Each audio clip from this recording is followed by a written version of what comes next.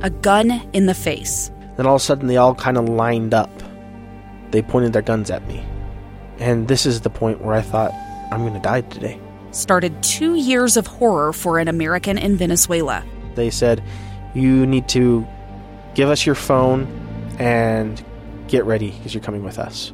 I'm Becky Bruce, and I spent a year researching and piecing together Josh and Tammy Holt's story about their ordeal in a notorious prison. That's when everything started to turn bad. We had another pound on the door. Boom, boom, boom. And there was the police once again. You can binge all of the episodes of Hope in Darkness on KSLpodcasts.com or wherever you get your podcasts.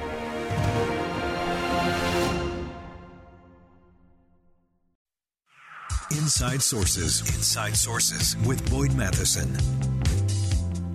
Well, with a lot of drama going on in our nation's capital, we're really excited to talk about something less dramatic and actually bipartisan. And joining us to do that, Representative Chris Stewart. Representative, always great to have you on the program, especially to talk about things that really matter and things that are happening that are positive in our nation's capital. You have spent a lot of time in your tenure there in Washington, D.C., really focused on mental health, all of the hard work and heavy lifting to get that 988 number to help those who are in dark places and need a way out or someone to reach out to.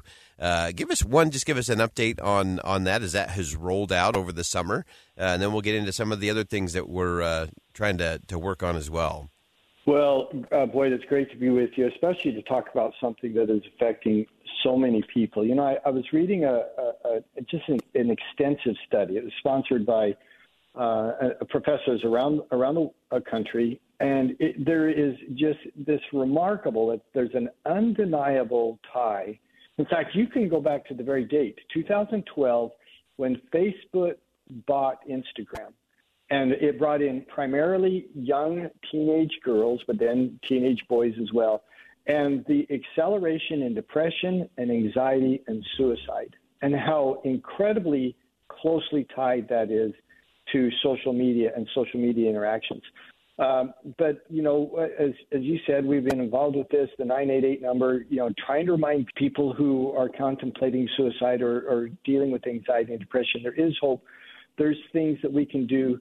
But this new initiative is I think, even more disturbing, Boyd, in the sense that there are incredibly popular websites that attract millions of viewers per month whose only purpose is to provide explicit information and directions on how to end one's life. And I just think that's absurd. It's obscene that we would allow this type of information. In fact, one website alone, you can directly trace 45 suicides back to that one self-harm site. And I'm certain big tech needs to be held accountable for its failure to police and to stop users and encouraging, again, almost not entirely, but a preponderance of them, young people, on how to commit suicide. And that's our next initiative, is to bring accountability to these sites and to the tech providers who give them the backbone and the infrastructure to provide this kind of harmful and, in fact, deadly information. Yeah, it's so disturbing. You cited a New York Times investigation on some of those popular self-harm websites that are attracting literally millions of viewers every month. You mentioned the 45 specific suicides that could be tracked to that particular site. So tell us about this bipartisan effort. Again, it's both helping to hold big tech accountable for that, but also making sure we're getting the right safeguards in place, because clearly the last thing someone who is contemplating ending their life needs is a path and an instruction manual to do it. Yeah. Imagine someone so vulnerable, someone who's so sad and depressed and hopeless, that they're not perhaps thinking as they would normally, and their value of life and the value of their own future is just so dark. And then taking that person at that very vulnerable moment and saying, hey, come to my webpage and let me tell you how to do it. I mean, it's unfathomable to me that someone would consider that their life's work. I'm gonna manage a web page that tells people, again, primarily young people, how to kill themselves. But it's more than just the providers or the authors of this web page. You got to talk about the providers. So right. This bill makes it a felony offense for anyone who uses these online forums to assist another person's attempt to die by suicide. And it would hold the tech companies accountable for the content. Right now, they have immunity from that. They're aware that these sites are out there, but they've made no effort so far to police them or to shut them down or to minimize their exposure. And I think big tech, for one thing, Boyd, they're the first line of defense on this. They're the ones who can make the immediate difference. And right. So far, they have had no compelling legal reason to be forced to do that. And we've simply got to change that. 2 years ago, Americans watched in horror as a crisis unfolded at the Kabul airport. There's desperation and anguish. More than 80,000 Afghans have since arrived in America, but this story is still unfolding. I'm Andrea Smartin. In my new podcast, Stranger Becomes Neighbor, we'll find out what happens to these new arrivals in our communities. Who would help our newest neighbors? Follow us at kslpodcast.com, Apple Podcasts, or anywhere else you listen. Give us some more of the details. The bill is called the Stop Online Suicide Assistance Forums Act. It's you, Representative Trahan, a Democrat from Massachusetts, Mike Carey, a Republican from Ohio, and Katie Porter, a Democrat from California. So, again, it's nice to see this as a bipartisan, non-political, with all the other stuff going on in Washington. It's nice to say, okay, let's get centered and rally around something that really can make a difference. Other provisions within the bill that we should be watching for, and kind of give us a guideline in terms of once the session gets rolling along, what's the time frame? What do you expect to see happening in the weeks ahead? Well, and so you had two questions there. Let me answer the first one first, and that is, what is the bill? And it holds accountable the tech providers for providing this information, and then the authors, those who actually maintain the bills, if they directly encourage and assist someone to take their own life, it would hold them accountable as well.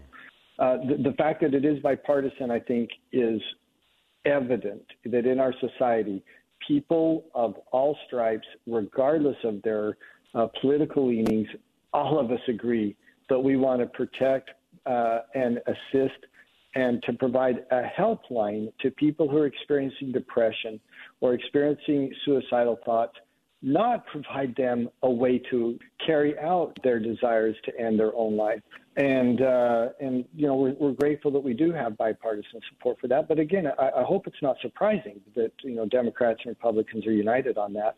Now, the way forward on this is, as you know, Boyd, once Congress ends, even though we started this initiative in the last Congress, once that Congress ends, then you have to start all over. Right. So we've got to gather the signatures. We've got to get the bipartisan support, once again, the co-sponsors. But we think this is something that we can move pretty quickly and that we can move even in a divided Congress, which we have right now. And I think we'll move it with hundreds and hundreds of votes, Republicans and Democrats, just like we did the 988 number. Oh, that's wonderful. And that is something we will definitely keep our eye on. And again, this is the important work, and we don't celebrate and talk about this kind of work enough. It's so easy to focus on the divides, the divisions, and the politics of it all. But this is really what governing and what legislating is actually supposed to look like. And so we appreciate your efforts on that. And we do remind anyone listening today, if you are in a dark spot, if you are discouraged, depressed, if you are at a point where you're considering ending your life, reach out. 988. It's just that simple. 988, and there's somebody on the other end of that line who can help offer some hope and some help to get you moving forward. And for everyone else listening today, if you know someone in your world and you even just think maybe there's something going on there, or maybe they're thinking about ending their life, reach out. We all have a responsibility to reach out and link arms with one another. That's how we move society. That's how we move our neighborhoods, and that's how we move the country forward. Representative, we're so grateful for your efforts in this area. Nothing is more important. This should be the highlight on every cable news channel today because this is something that actually does matter and it does make a difference. We appreciate your efforts, and thanks for making some time for us on a very busy day in our nation's capital. Like you said, Boyd, there's nothing more important than this. Thank you so much for giving us the chance to come on and talk about it with you today. We're going to step aside for some bottom-of-the-hour news. We're keeping our eye on what's happening in the House of Representatives. If you're feeling a little discouraged about the state of our nation, stick around. Senator Ben Sasse, who will be retiring from the Senate soon, will give you every reason to continue to hope for and bet on the United States of America. Stay with us. We'll be right back. A gun in the face. Then all of a sudden, they all kind of lined up. They pointed their guns at me. And this is the point where I thought, I'm going to die today. Started 2 years of horror for an American in Venezuela. They said, you need to give us your phone and get ready because you're coming with us.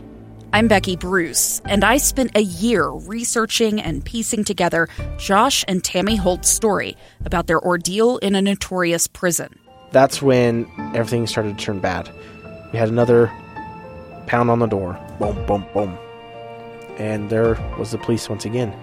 You can binge all of the episodes of Hope in Darkness on KSLPodcasts.com or wherever you get your podcasts.